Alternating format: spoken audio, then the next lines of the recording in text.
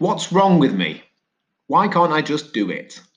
Have you ever caught yourself saying that? Maybe in your own head, maybe out loud. Perhaps when you've intended to do something, then it hasn't quite happened.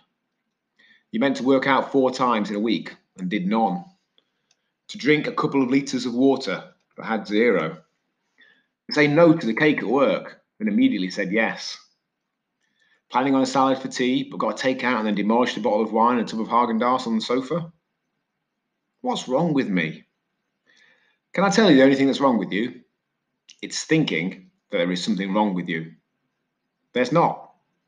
You're not hopeless. You're not broken. You don't need fixing. You're perfect as you are. Maybe there's an element of peeling back that might help.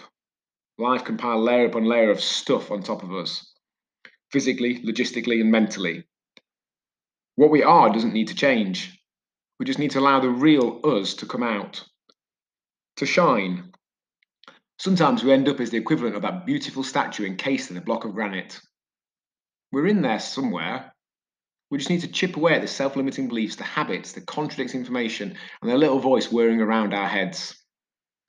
Reveal what's been there all along. Much love, The World Mama Hall.